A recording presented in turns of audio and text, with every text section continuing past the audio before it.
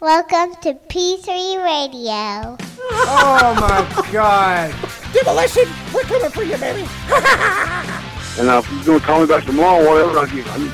You better believe I took my turn in the tennis. What? Cool story, bro. PG3 Radio. Nope. Here's your host, Josh Riley. I wonder when Fritz is coming up sometime. You know, all three of his sons will real soon. Richard Mullican. I don't know. Is this making any sense to anybody out there? It's showtime! It's showtime! It's showtime!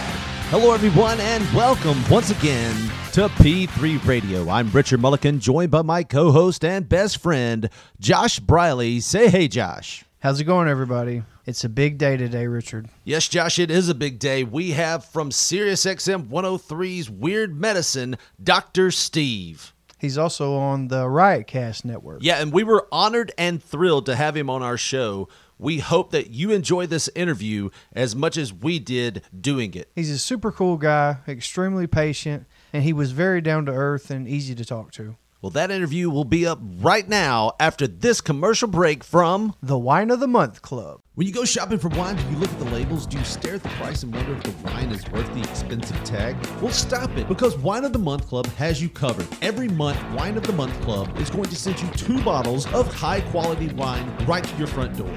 And what better way to say I'm thinking of you than a subscription to the original Wine of the Month Club for a friend or a sweetheart. Each month they'll be reminded of your thoughtfulness and will receive the monthly wine letter and newsletter binder. Recipes, wine knowledge, and great wine, and the opportunity to get more of their favorites is at hand. Give with confidence and joy, knowing that you're a part of the original Wine of the Month Club. By the way, there are no dues, no fees, no hidden charges. Cancel anytime with no obligation. Just pay no more than $23.96 plus shipping for 2 great bottles of wine. Go there now. Sign up by visiting our link, tinyurl.com/P3wine. That's tinyurl.com/P3wine. The Wine of the Month Club, the original wine club since 1972.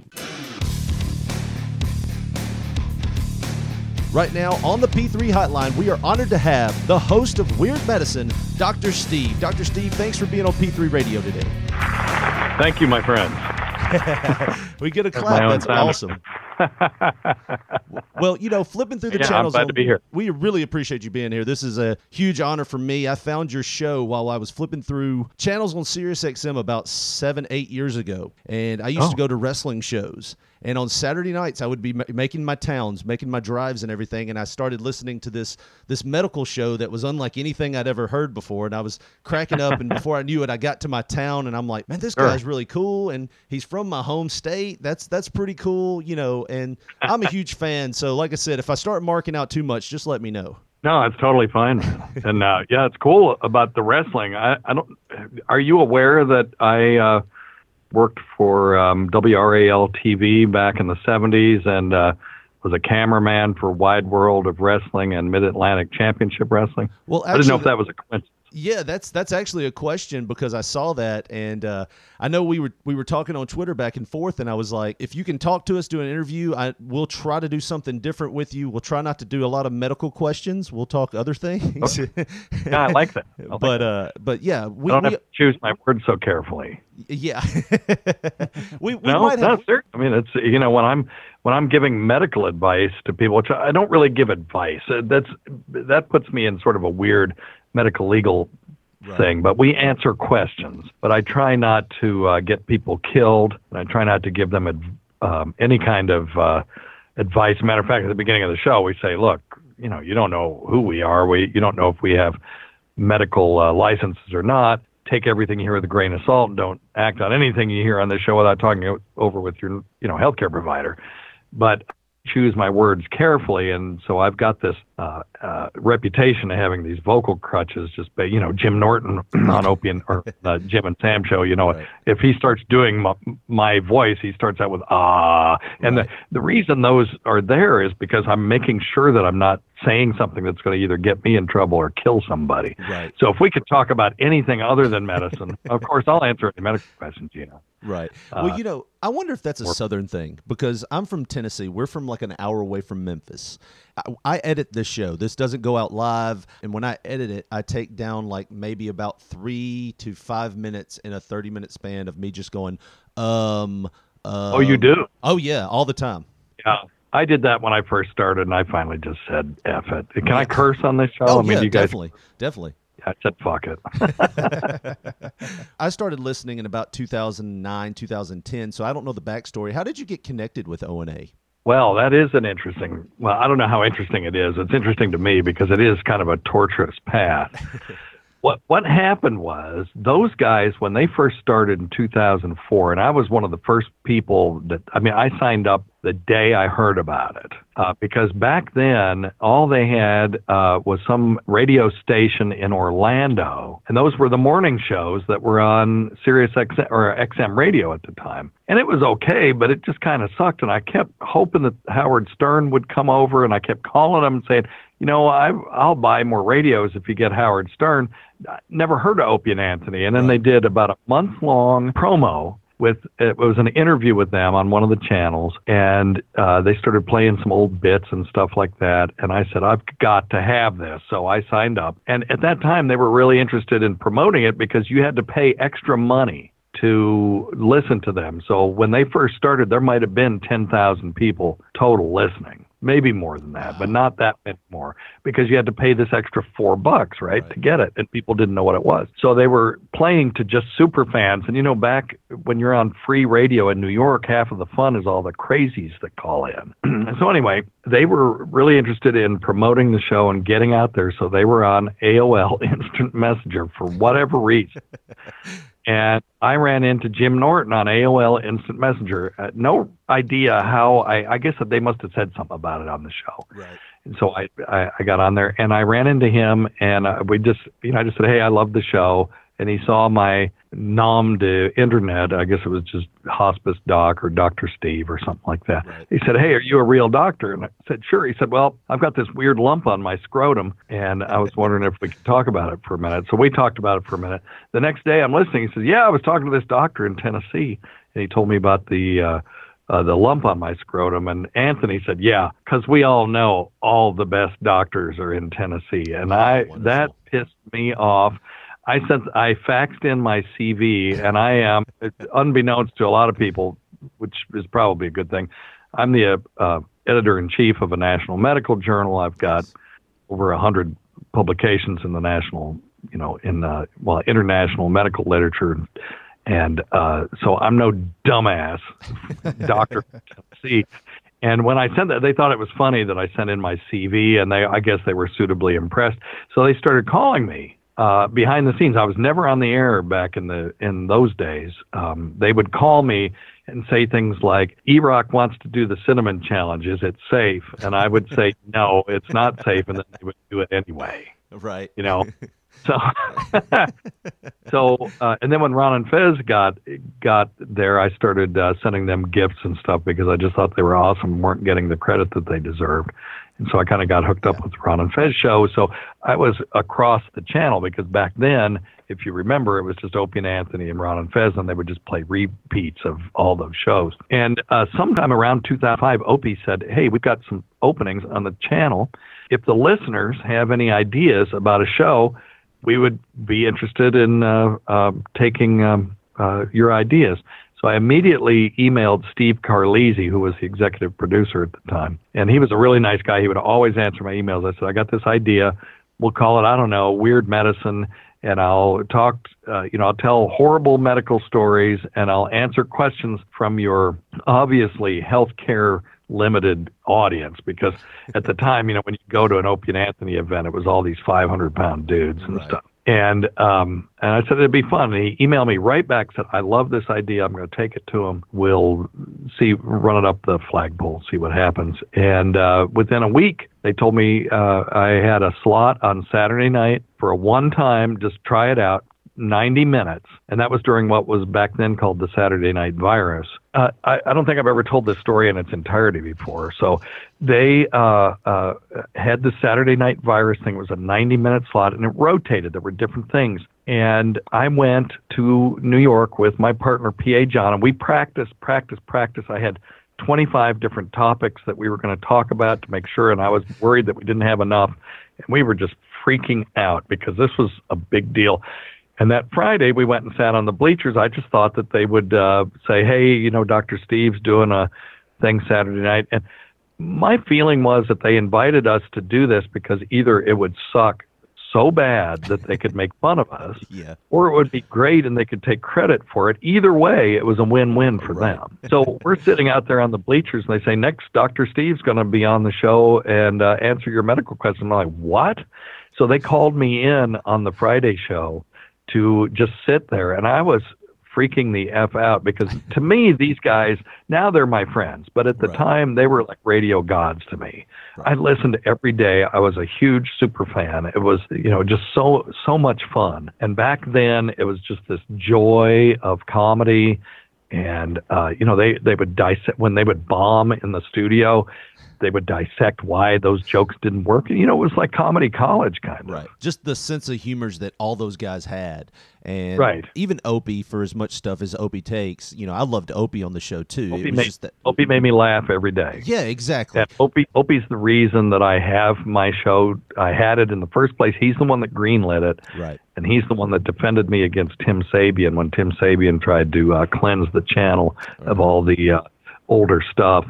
And he stood up for me, so I will never crap on Opie. I know that he's, cannon fodder for a lot of people, and but I've seen him work, and he was a consummate professional. He loves radio, and anyway, so I'll catch hell just for saying nice things.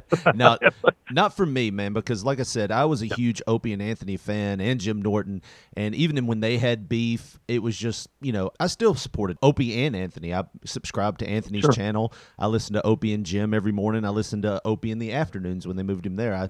I thought they all brought a different perspective to that show that when you joined it all together, it just made this something special there. Yeah, the chemistry that they had was something that just doesn't happen very often. Same thing with Howard and Robin and Fred. Right. It just doesn't happen very often. And when it does, it's magic. And it was the original Opie and Anthony show was just so much fun. But anyway, so they called me in and I got to sit down and I got a couple of laughs, and then they had me do a prostate exam on Pat Duffy on the air, and I was freaking out. I thought somehow the American Medical Association was going to come after me and all this stuff, but there was no way I could say no. They were like, well, you had one of those doctors that does prostate exams? Say, sure, I do it every day.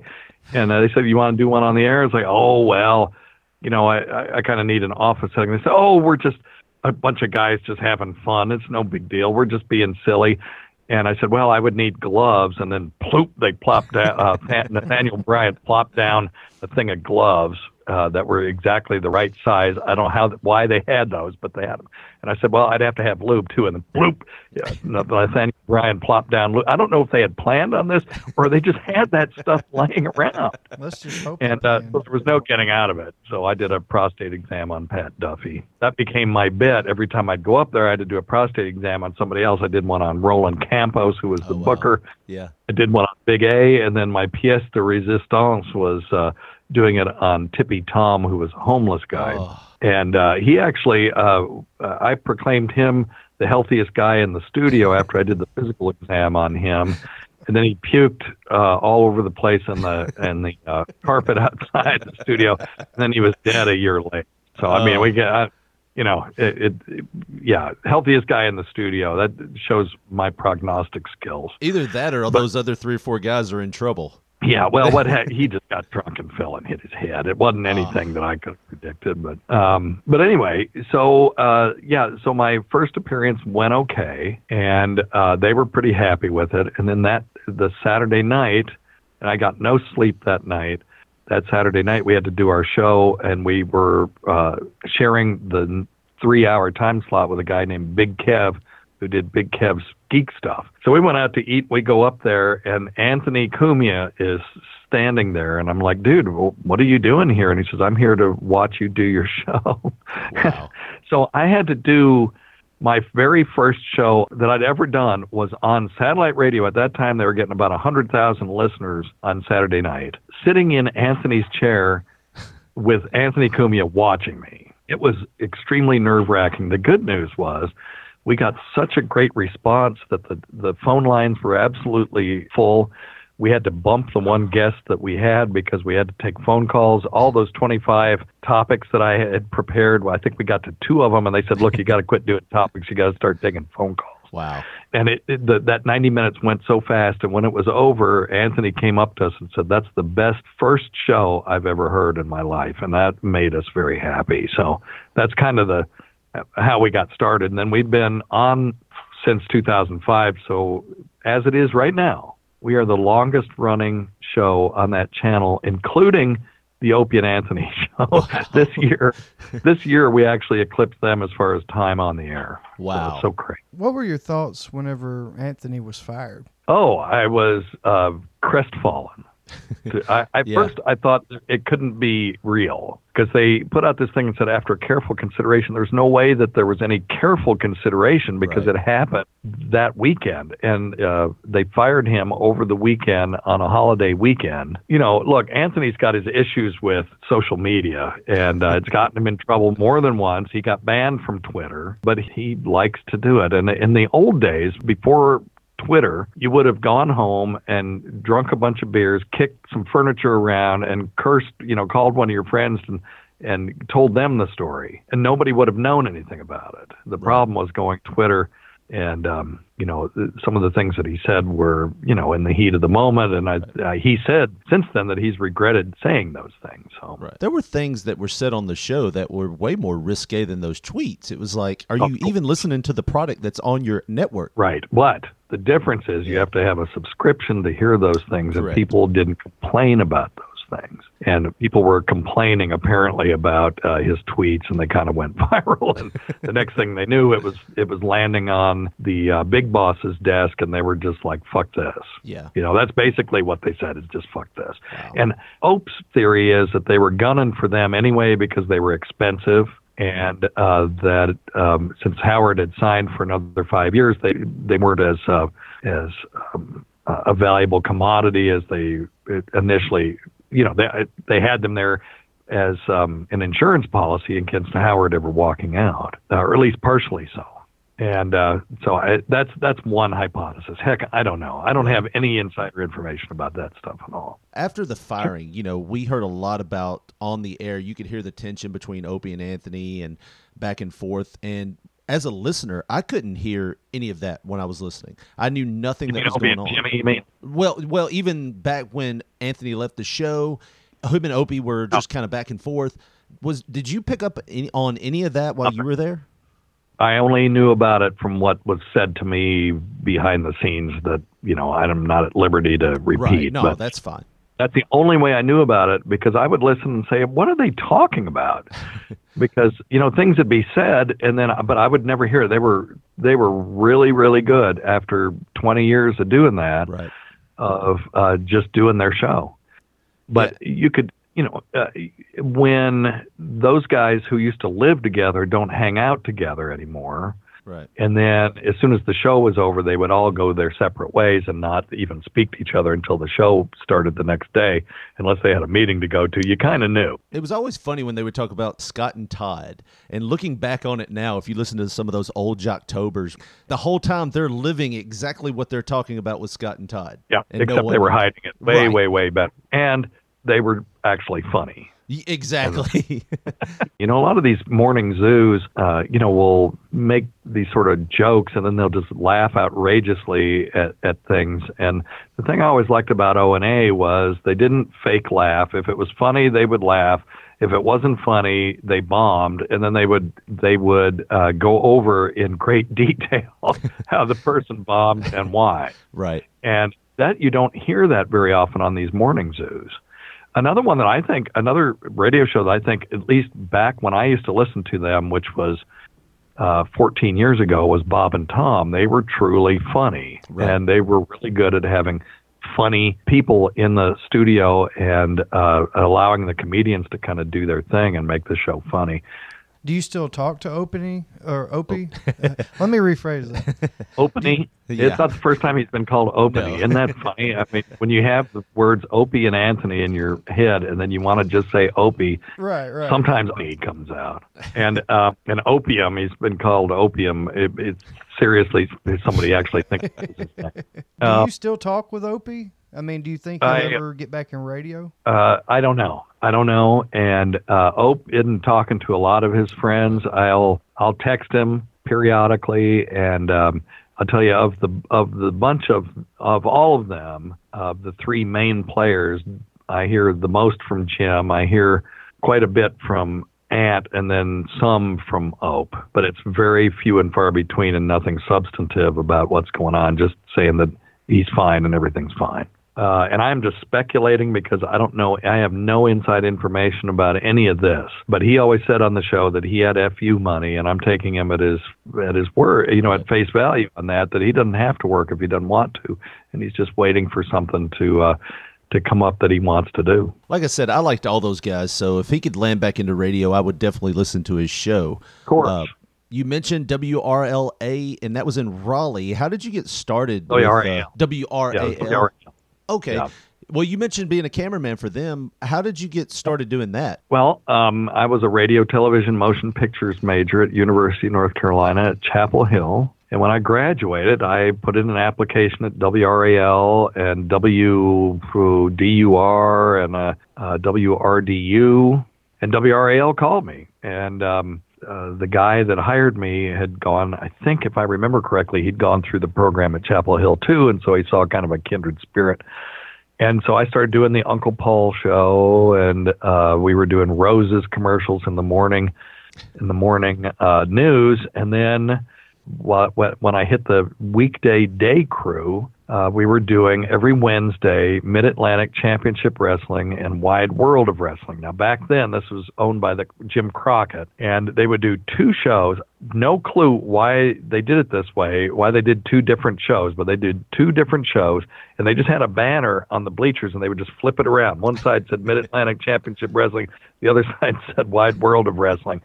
They did this at that time as a loss. These were commercials. These were hour-long commercials that the Crockett brothers would put on 35 different stations around the Southeast, solely designed to get people into the arenas and pay, X number of dollars to get into the arena, fill it up, and play out all these scenarios that they started on the TV show. So if you watch the TV show every week, you would notice that they would set up these rivalries. Mr. Wrestling, Tim Woods, or Paul Jones. Paul Jones was the one. He turned bad. and so he turned bad and turned against his partner, who I think was Mr. Wrestling, Tim Woods, if I remember. That part I'm fuzzy about. Right. And then he turned against him and then was, wrestling with the heels. And then it was never resolved on the TV show. It was resolved in the arena where he turned around and, threw chalk dust in somebody's eyes, the bad guys, and then just jumped on them and started tag teaming with his old partner. It was the greatest stuff, but it was all loss leaders. So they would pay money on late night Saturday nights to put these shows on all these different channels. And so since there were 35 different channels, each channel had to have two commercials embedded in the show that say, tonight in Dorton Arena, a Texas chainsaw match with Wahoo McDaniel. And then Wahoo McDaniel would get out there and go, Black Jack Mulligan, if you're listening. And of course he'd be listening because he'd be sitting right there. We had to do 70 of these fucking things in a day. Started doing the show, right? So they would put these tables down and they would get sandwiches and stuff like that in, and all the wrestlers would sit around the tables. And then Gene or Ole Anderson, I can't remember which, or their younger brother, what was his name? Lars Anderson? Maybe. I think he was their younger brother, but he would say, okay, next up is McDaniel, Mulligan, and Rufus R. Jones. And then they'd get up there, and then the announcer say, tonight in Charlotte Coliseum. And then the guys would come out and they'd pump the thing up, Mr. Wrestling Tim Woods, I've got a vendetta against you. And then and that would get people into the arenas. And we had to do 2 of those for each channel, 35 channels, 70 commercials. Wow. So there was no room for effing around. It was just, let's go, let's go, let's go. So, of course, they were all just sitting there. They were in business together. Right. And we made a mistake one time of putting this really gorgeous woman in the studio as the camera person, because the only person that was in the studio with them, other than wrestling personnel, was the camera person. It created total chaos. These guys would walk by her and fart or belch, or they'd drop their pants and go oops and all this stuff, and it just caused chaos. So the rule was we had to put dudes in there in the studio. I think we moved her up to be an audio engineer or something. Well, you know, that formula. We grew up in Memphis, around Memphis, and we had WMC5 Channel TV5 Championship Wrestling here in Memphis. And I actually ended up wrestling on the Memphis circuit for about 10 years, and we would do TV and stuff. I was never big, trust me. I was just small potatoes. I was a big guy with a bald head and a goatee, carbon copy of everybody else in wrestling nowadays. But they still did the same thing. The workers didn't get paid for the TV shows. You showed up Saturday morning, you worked for free, and you would film 2 shows a month. One would be live to tape, and the only money you made was getting yourself booked off that TV show, or if they were running a show that month, that's how you got paid. So they were just giving you an opportunity. Interesting. Yeah, it's crazy. I think that's still going on because they make money off of Raw and all these events on TV now. Definitely. And that was a real, I think, revelation for them was, wow, we don't have to pay to put these shows on TV. People will pay us for our content. And that changed the whole thing. That's when the super rich Vince McMahons and all that kind of stuff started happening, I think. Now, when you were in the back, that was around the 70s, 80s? Yeah, so our group was Ric Flair, Mr. Wrestling Tim Woods, Blackjack Mulligan, Rufus R. Jones, Igor Polish Prince, Baron Von Raschke, Ricky Steamboat, Wahoo McDaniel. Did I say Blackjack Mulligan? Yeah, Blackjack Mulligan. But, I mean, that's an all-star cast. If you follow wrestling, you know pretty much all those names. Hall of Greg Famers. Valentine. Greg Valentine was that one, Now, and Greg Valentine used to get the hate mail. He got so much hate mail, and there was this guy, and they would put the letters out on this piano right outside the studio. There was a piano out there that Uncle Paul would play, and they would just lay all the fan mail out there, and we would read Greg Valentine's mail, and this guy would write, "You damn dirty rotten," and every single word is spelled wrong. It'd be DAMURTYROTTON. That was so funny. God, I wish I'd kept some of that stuff. The business was very protected for so long. They didn't let anybody in the business know that it was a work.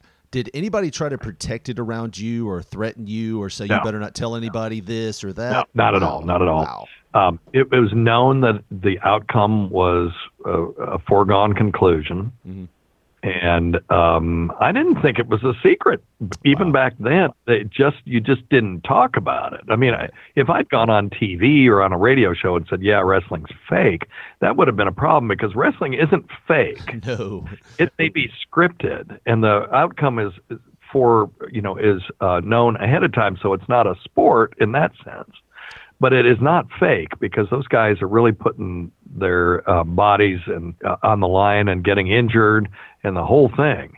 I watched a guy jump off of one of the turnbuckles one time and just miss the jump a little bit and hit his forehead right on a camera and just opened his forehead up. So there's nothing fake about that. Right. But yeah, I don't remember. We just kind of knew that it was entertainment, and because we knew it was entertainment, we didn't think to speak about it.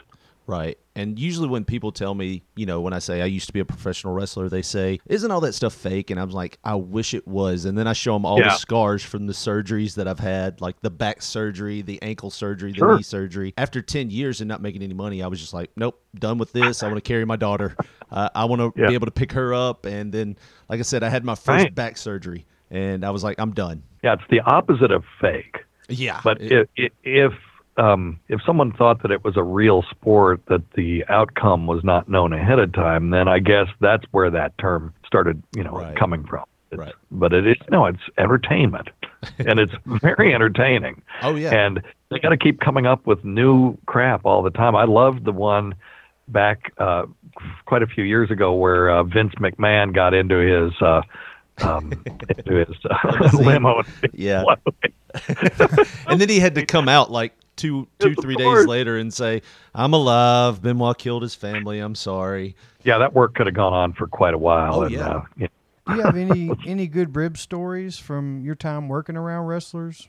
Seeing them play practical jokes on anybody or? Well, no, but I'll tell you my favorite story. I told this on my show recently, but I'm sure none of your listeners have ever heard my show. So we only have 7, so don't worry about it. It's fine. Okay, well, my favorite wrestler story is the time I met Brute Bernard, and when I was a kid. In Michigan, I used to see him on this little 13-inch black and white TV, and if you don't know who Brute Bernard is, I can't remember his partner's name. It was Skull something. Maybe you guys. Skull Murphy. Maybe it was Skull Murphy. I don't know. I was a kid, and I just remember he would get out there and go, "Hey, you! We're coming after you, and we're going to get you in the ring." And Wahoo Brute Bernard would just be pacing in circles behind him, and every once in a while he would let out this animalistic sort of noise, right? But he would never speak, and you just thought he was just a monster. And I remember seeing him wrestle one time. He bit some guy's hand, and some sort of fluid went spraying everywhere. I don't know if it was spit or what in the heck it was, but it terrified me. I had nightmares about it.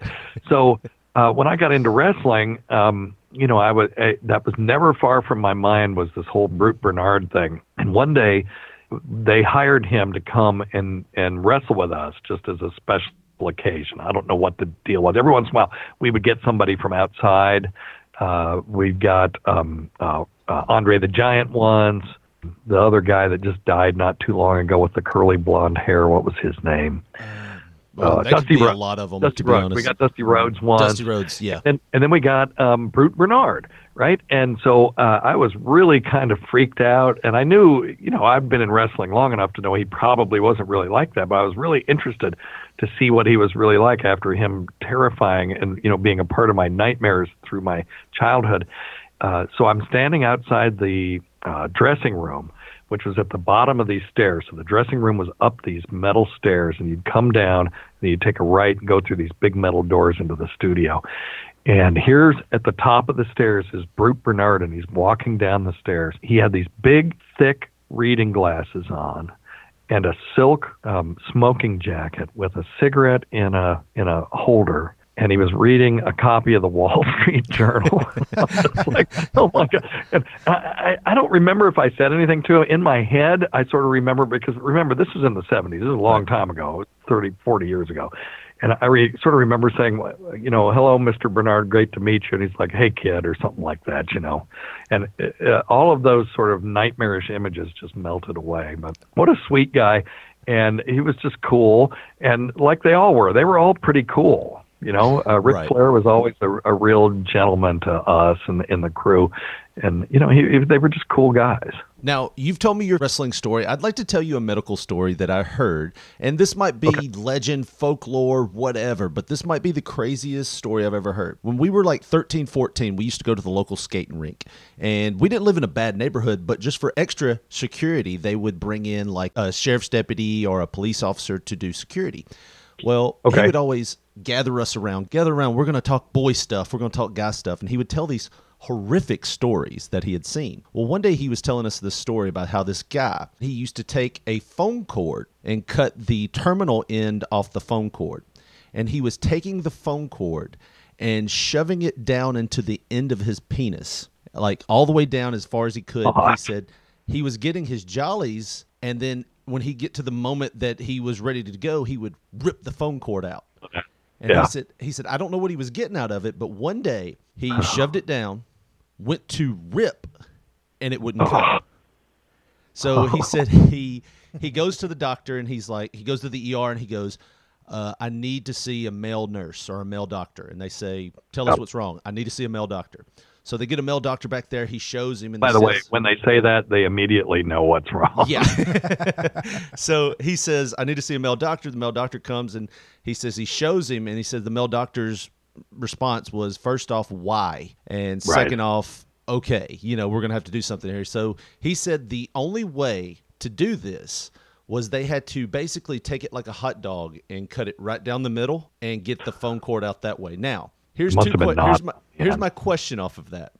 One, is this just a folklore story that you might have heard before? And two, could that be true? Is there something to that on both accounts? Could somebody be getting anything out of that, for one? And two, that part I can answer. Yeah. There is a fetish called urethral sounding, where people will, and the reason it's called sounding is, if you know the term sounding in, I guess it's a nautical term where you drop like a bar or something that's marked off with the fathoms on it, and you can see how deep you are. It's called sounding. And so you can sound a uterus, you can sound a urethra by taking a metal bar and sticking it in the penis, and then see how deep it goes. The urologists do these things. Right.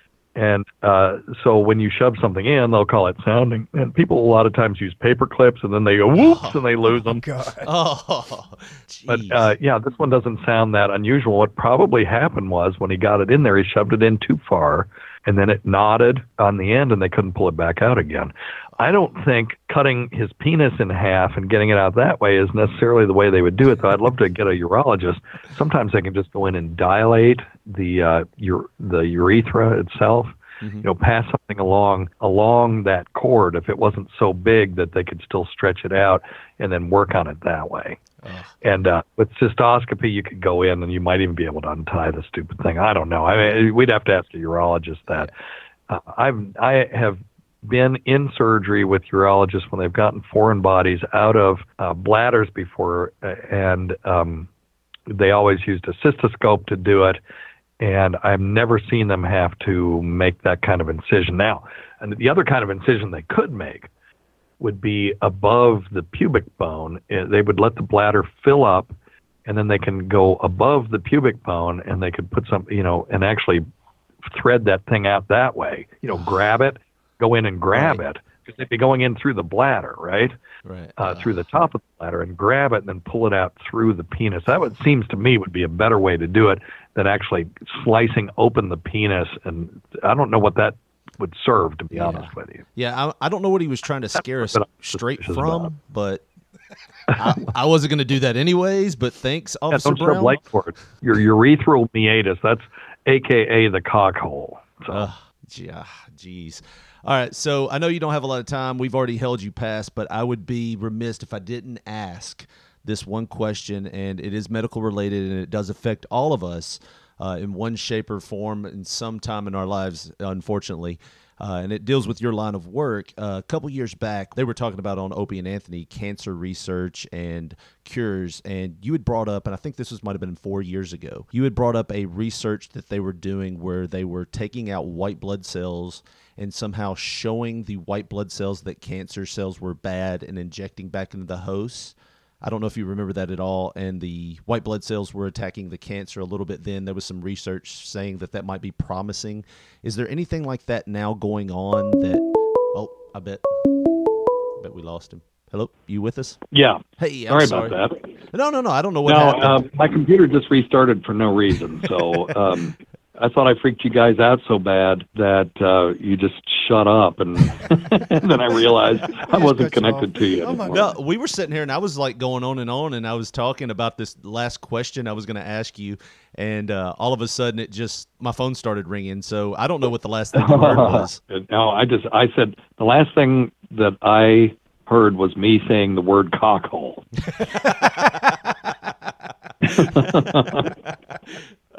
Okay, so I'll reset a little bit. And what I was going to say was a couple years back, I guess it was about 5 or 6 years ago on Opie and Anthony, but the cancer research, it's faced everybody in some form or shape, and one family member or another.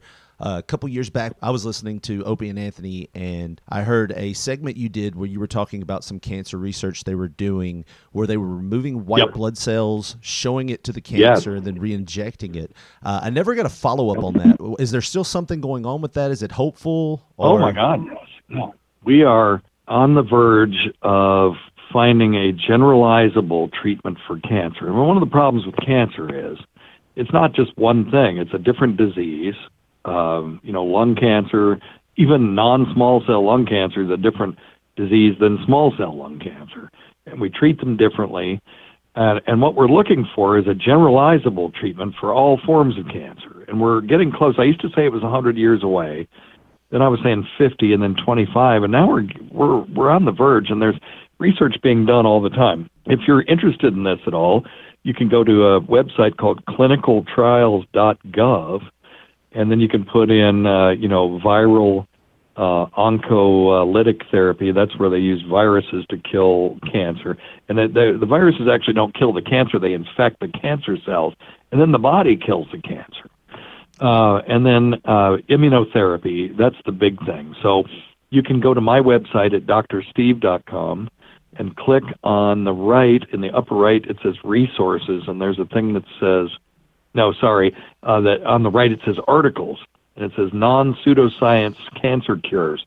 And I have several articles about people who were stage 4 cancer, so that's where it's already spread, who are walking around today cancer-free because of immunological treatments. And so we're getting there. These, so far, they've been few and far between because they're doing them in the lab under experimental situations, but it's going to hit the clinic pretty soon. And all of our oncologists who are now giving chemotherapy are all going to end up being immunologists. Yeah, it's definitely happening. That is awesome because, like I said, everybody knows somebody that is affected with cancer, and it's like you watch them go through chemo. I've watched an aunt, I've watched an uncle, and I've watched a grandfather go through it, and 2 of the 3 didn't win their battles with it, and the chemotherapy was just as bad as the actual cancer was. Well, it can be. They're getting better at it, and it's definitely more tolerable than it was when I was a kid, which is when you heard chemotherapy. Right. You knew people are going to be puking every day until they died, basically. But that's not the case anymore, and it still happens, and there's still adverse reactions. You're trying to kill living human cells inside a living human body, and a lot of the chemo is like throwing a smart bomb in the middle of Baghdad. You're going to get casualties, collateral damage. And the collateral damage are the nearby cells and other cells that you're trying not to target, but get targeted anyway. And that's where the adverse effects come from. So the cool thing about the immune system doing this is if you do it correctly and the immune system targets only the cancer cells, it can go in and kill each tumor cell by cell, molecule by molecule, leaving all the normal cells alone. And it's beautiful when it happens. Yeah, and correctly. I don't know if I explained it right. Did I kind of catch the essence of it? I've talked to people at parties and friends that are going through this, and I'm like, I don't know how they're doing it, but they're somehow showing the white blood cells in the immune system that the cancer's bad. And then I wouldn't know anything of what I was talking about from there. So I didn't know if I said it right. Neither does anybody else except for the researchers that are doing it. So you captured it pretty well.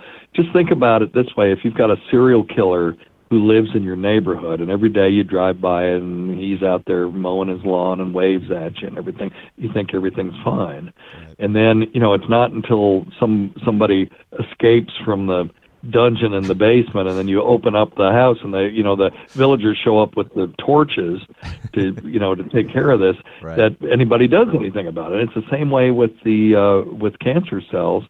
The immune system will just kind of go by and wave at them. And then when you can demonstrate to the immune system that these cancer cells have proteins in them that are identifiable, that identify them as being other, then they'll go in and just kill them. That's the equivalent of the villagers with the torches. So, and then that's one way to do it, is to take tumor out and take killer white cells out, get them to meet each other and agitate those tumor cells until the white cells see a protein that they can identify and kill them, and then send those T cells back in to kill the rest of the cancer cells. And they'll divide and teach each other how to do it. That's the cool thing. Awesome. So that's one way. Another thing that I'm really interested in is for melanoma. There's a thing called the abscopal effect, and this is an effect where people say will have metastatic melanoma to their hip, and they get radiation for the pain.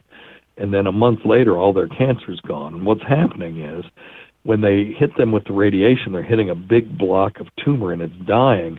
And some protein in those dying cells is being recognized by the immune system and then going and killing all the other tumor cells. So they're like, oh, aha, you're not supposed to be here. And then they go kill all the other cells. And I've got a couple articles about that on my website, too. So we know it happens. We don't know how to make it happen. And once we figure out how to make it happen, malignant melanoma will be a thing of the past. Wow, that's awesome. It's coming. They're doing research on it. There's money being spent on it, and it's going to happen. Well, So, what do you think the biggest hurdles are for cancer research, just generally speaking? Well, because it's so unbelievably complicated. Again, you're trying to kill living human cells inside a living human body. So if you had an untrained eye, if I took a slice of cancer cells and a slice of other cells and showed them to you under a microscope, you might be able to tell, well, there's some difference. The nuclei look a little different, but that's about it. And just imagine sending these cells in to blindly go and find those, or sending chemicals in to blindly kill those and not kill anything else. It's very difficult, and there's always unintended consequences. When you have the immune system, when you set it on fire, what's to keep it from going and killing all the other good cells in your liver? So there's it has to be done exactly right with no margin for error, and it is the human body is unbelievably complex. Just the number of chemical processes that are going on in just a single cell every second of the day is mind-boggling. It's just a horrible disease, and if there's anything I can ever do locally for benefits, I do it. There's two diseases that I always try to hit up. It's cancer and diabetes. And Alzheimer's, that's the one. Yes, that's another one. Alzheimer's is almost worse in some ways because it destroys the person's personality. I don't know if you follow the CTE thing. Speaking of Alzheimer's, we had a list of CTE questions we were going to ask, but what you thought about, in wrestling, you had the Benoit tragedy, right after McMahon did his angle, Benoit. I want to say I saw a thing where they did a study where he had so much significant trauma to his brain that they likened it to a 70-year-old man's brain. Did he get that from wrestling, though, or was he a football player before? No, he was a wrestler all the time, but he had 7 or 8 concussions. And I know when I was a kid, we watched a match where this guy did this top rope flip move and landed right on his head. And, you start watching it. One of his finishing moves was the diving headbutt. Well, that's what I was going to say. His finisher was the diving headbutt. And they said he would knock himself out while he was training to be a wrestler, just trying to do that. Oh, my goodness. Yeah. Okay. Yeah, I know nothing about Chris Benoit's situation at all, but CTE is it's one of those things that my kids aren't playing football. I'll tell you that. And you can say whatever you want about me as a parent for not putting my so I'm a wimp or whatever, but they're doing cross country.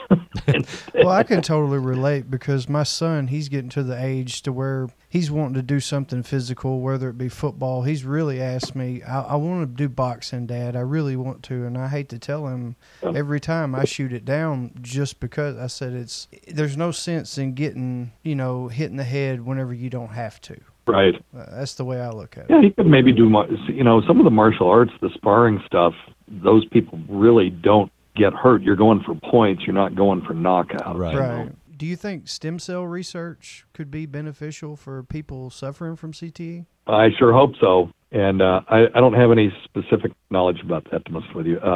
If I'd known you were going to ask me that, I would have done some research on it before I called in. But, stem cells are just basically pluripotent cells. They can become anything.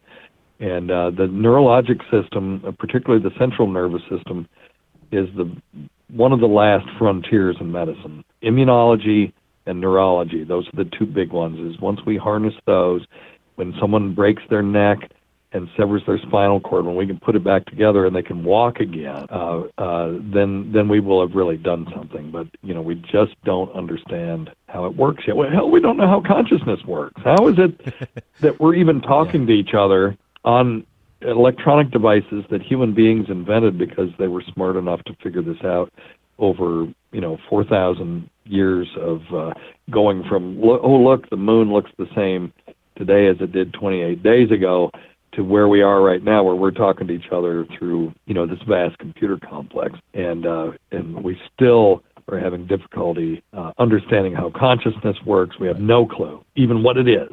And therefore, if we don't understand what it is or how it works, it's going to be hard for us to learn how to fix it. But once we do, we'll be on the road. Now, that I still think is 100 years away.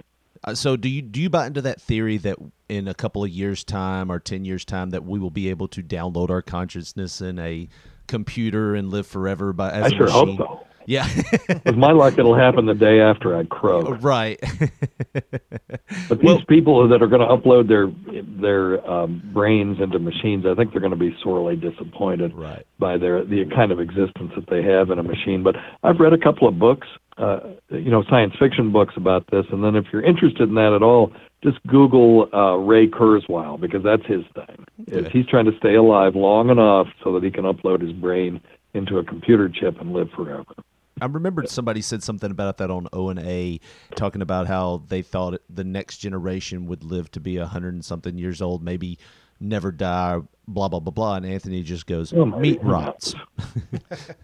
Yeah, right. That's right. No, I do believe that our children that go to the stars will be machines.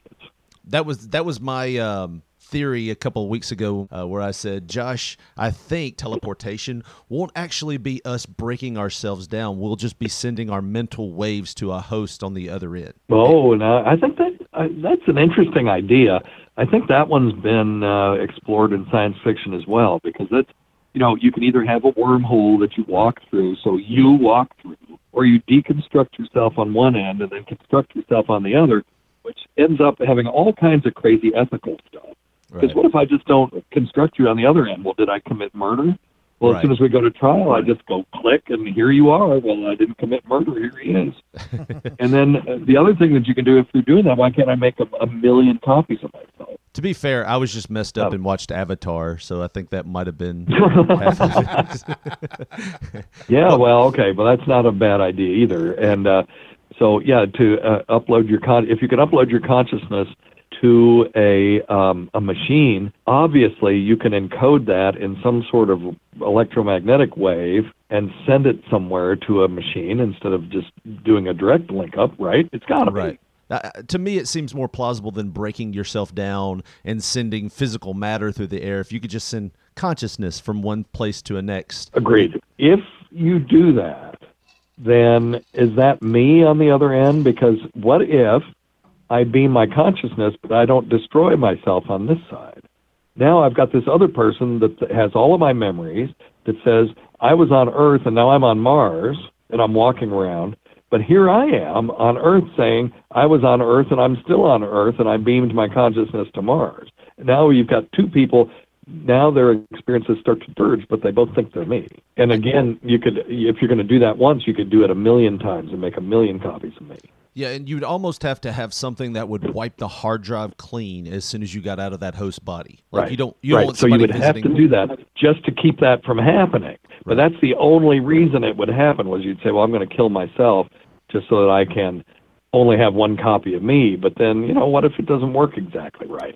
There's a book called I Am Legion. It's a science fiction book about a guy that got his consciousness put into machines that could then reproduce themselves. And then they shot him into space to colonize other worlds. And so now there's like 1,000,000 copies of him running around in these spaceships, and he can modify his machinery so that he can be primarily a spaceship or primarily a machine that makes other copies of himself and stuff like that. It's really kind of interesting. Well, it's kind of like that thing that I was watching or I heard about on XM. I think maybe Ron and Fez were talking about it, where they had these two computers that were talking to each other, and then like within minutes, they started talking in a language that no one knew, so they freaked out and pulled the plug. Right. Now, the language was really simplistic, and what they were basically trying to do were the two machines were trying to negotiate how they were going to pass traffic through the network, and it would say I, me, 11133, but they had come up with this between the two of them, and they agreed on it and were using it, and it wasn't a real complex language or anything, but they were like, oh shit, these two machines have created their own way of communicating, and we didn't do this, so we're going to turn it off. So one of these days, the person isn't going to turn it off, and then God knows what's going to happen. So do you think we are at risk for a robot apocalypse? Freaking Skynet. Have you seen the video of the robot that can jump and do flips in the air? Yes, I've seen that now, one. Now, if that thing had, yes, and the dog is terrifying as well. If that thing had unlimited power, which we don't have, right? You know, unlimited power and intelligence, we are screwed if it decides that it doesn't like us anymore. And it may just disregard us altogether because, you know, their purposes and ours could be totally different, or we could have some that we program that are friendly to us and others that, you know, are not. Who knows? You know, it is a little bit disconcerting, but we're quite a few years away from that.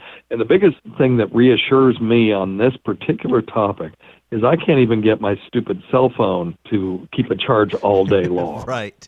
Much less some giant machine that's going to run around and try to kill me. So I think we're okay in that regard. You know, I always think of that Saturday Night Live skit where it was like Sam Waterston was selling life insurance to old people that were afraid that robots were going to rise up and kill them. I haven't seen that. Yeah, I always think about that. There was, are you afraid of the inevitable robot invasion? Oh. And it just has these like things that look like the Jetsons. Judy, was it Trudy? Judy? Right. Judy. I don't remember. Judy was the daughter. Just busting in with their hook hands and choking elderly people, and it's a nightmare, really. I mean, just to think about something like that actually happened. A great movie from the 70s that I'm wondering if it still holds up. It was called Colossus: The Forbin Project, and that's what it's about: is an artificial intelligence taking over the world. And the guy tried to write it from a computer science standpoint with what they knew at the time. I think it was written in the early 70s. And I remember being horrified by it. And the machine never becomes autonomous in the sense that there were robots running around. It didn't need them. You know, it was just got into the computer network and took over. So I'm going to go watch that movie and see if it's still good, and I'll report back. Do you ever listen to, and I know this is off the topic, but do you ever watch or have you ever heard of a show called Rick and Morty? Oh, yeah. I can't deal with the grandfather with the saliva all over his face. Like, dude, wipe your mouth. And I know it's just a cartoon, but it drives me crazy. Right. Well, I tell you, they tackle a lot of these issues, and, you know, they do time travel and stuff like that, and some of it's pretty interesting. I watched the first few, and they were really, really funny. And I just got frustrated. I get frustrated with substance abuse when people aren't willing to take care of it. Right. And so there's shows like Shameless. I can't watch that. Right. And there are other ones where people are just wasted and they don't deal with it, and it's just frustrating to me. And, you know, I know it's a cartoon, but I've just had issues wanting to watch a whole bunch of them because of that. But it is funny. It's very clever. And I'm just an old namby-pamby for even raising that as an issue on that particular show. I know I am.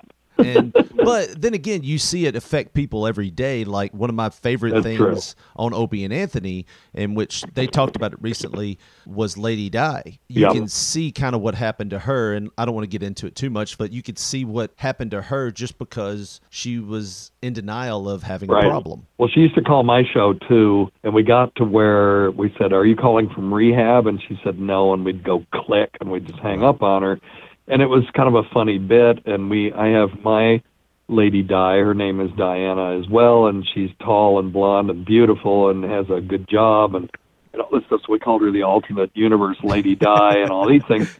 But then when Diane ended up in the nursing home demented, it wasn't funny anymore. Right. So, stopped making fun of her, and, now we just call our Lady Di, Lady Diagnosis, and just kind of moved on. But yeah, it was just really sad because she was really, really funny. There are some of my favorite moments on Opie and Anthony were when Lady Di were on, particularly when she did her internship, and that wasn't that long ago. No, not at all. And I remember, they had somebody come in and do a makeover on her, and they didn't give her a mirror, and the woman made her up. She was a stage makeup artist, and she thought they were doing a makeover, and they made her look like a Saw from the Saw movie. It's just horrible. I remember y'all were trying to help her even in the internship, and then it was nothing more chilling and nothing more scary than that call she'd made to Opie and Jim where she was telling them that she was in the Navy, and I was like, man, that's just... Well, that was the last time anybody made fun of her. Right. Was that... Now, I don't want to get involved to her medical conditions, but okay. Was some of that brought on by drinking? Yes. Okay. I think 100% of it was. And there is an encephalopathy called Wernicke's encephalopathy. There's also a thing called Korsakoff syndrome. And she had Wernicke-Korsakoff syndrome, I'm quite sure. And, that's been talked about on the air. I'm not saying anything. Right. Is that something that's permanent or? Yeah. Oh, wow. Yeah. Yeah, I don't see any hope that that'll get better. Barring a miracle. We believe in miracles. I just can't write an order for one, Right. But, thiamine will prevent some of it, but some of it is just, just bad. It's just bad. And it's just so sad. Her son's a nice guy. He was a very nice person. She just couldn't stop herself. And, they tried tough love. They tried making fun of her. They tried talking to her and trying to convince her that what she was doing wasn't right, and nothing worked. Right. It shows how powerful an addiction it can be. Yeah, I remember right after when Bill died, her roommate, I've never felt so sorry for somebody and laughed so much at somebody at the same time. But it was really sad. Yeah, I know. And that's part of the essence of comedy is someone's going to lose.